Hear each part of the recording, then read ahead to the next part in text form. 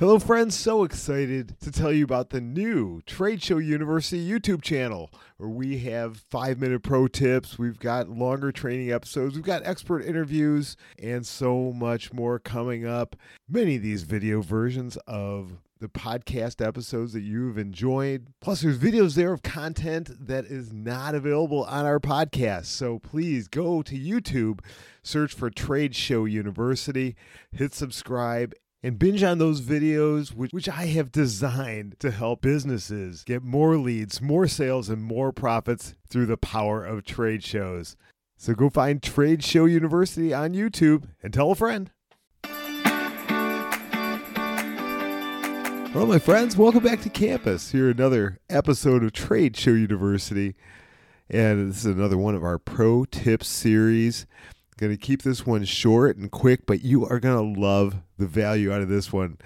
And if you have missed any of the pro tips, go over to tradeshowu.biz/episodes, click on the tips and tricks category, and you will see all of those listed, as well as a whole bunch of other episodes where we've featured a bunch of tips for you. But now I want to talk about something, a great tool that we all have on us at all times, and that is our cell phone. And how to use it for the best possible use at a trade show.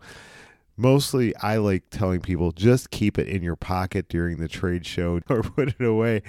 Do not have that out and looking at it and checking social media and checking phone calls and emails and stuff while the show is going on. That's a huge turnoff for attendees. But there's a bunch of things you can do with it that's going to help make your results better. So I'm going to dive into a few of those here today, and I want to hear what your ideas are. If I don't touch on something here, please let me know what your ideas are.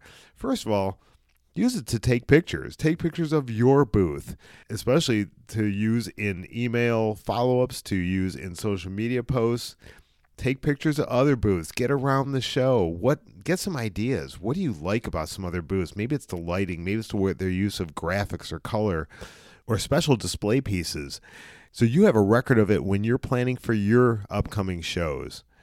Also, take pictures of your competitors' booths so you can take a look at those with the rest of your team and see what they're doing and how you can best combat them. So use the camera feature in good ways.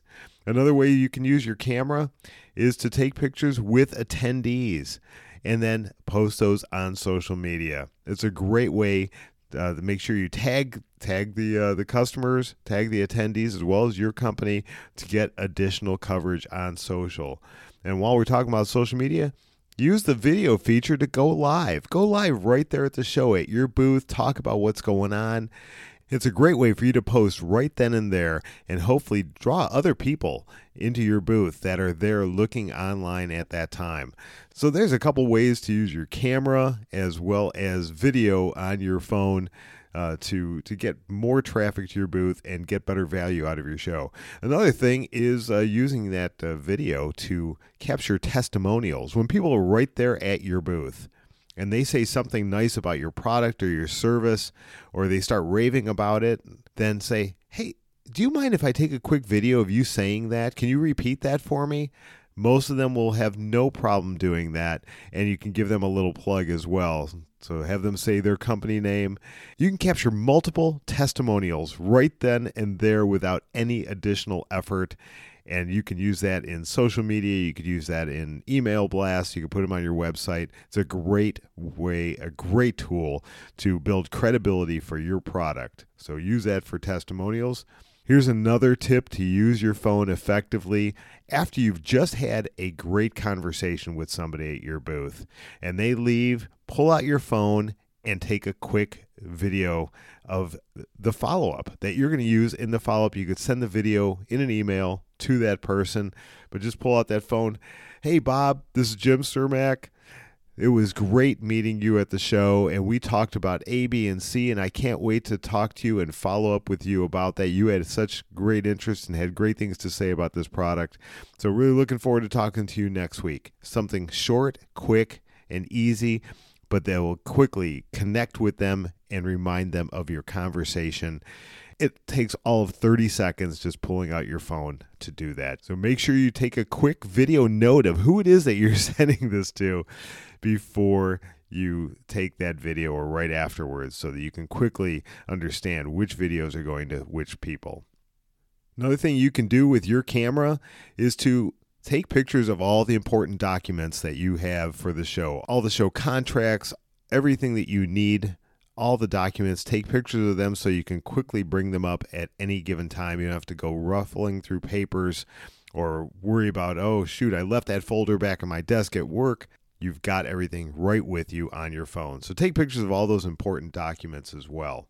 Another thing you can do, use your calendar to schedule follow-up appointments right then and there with the people.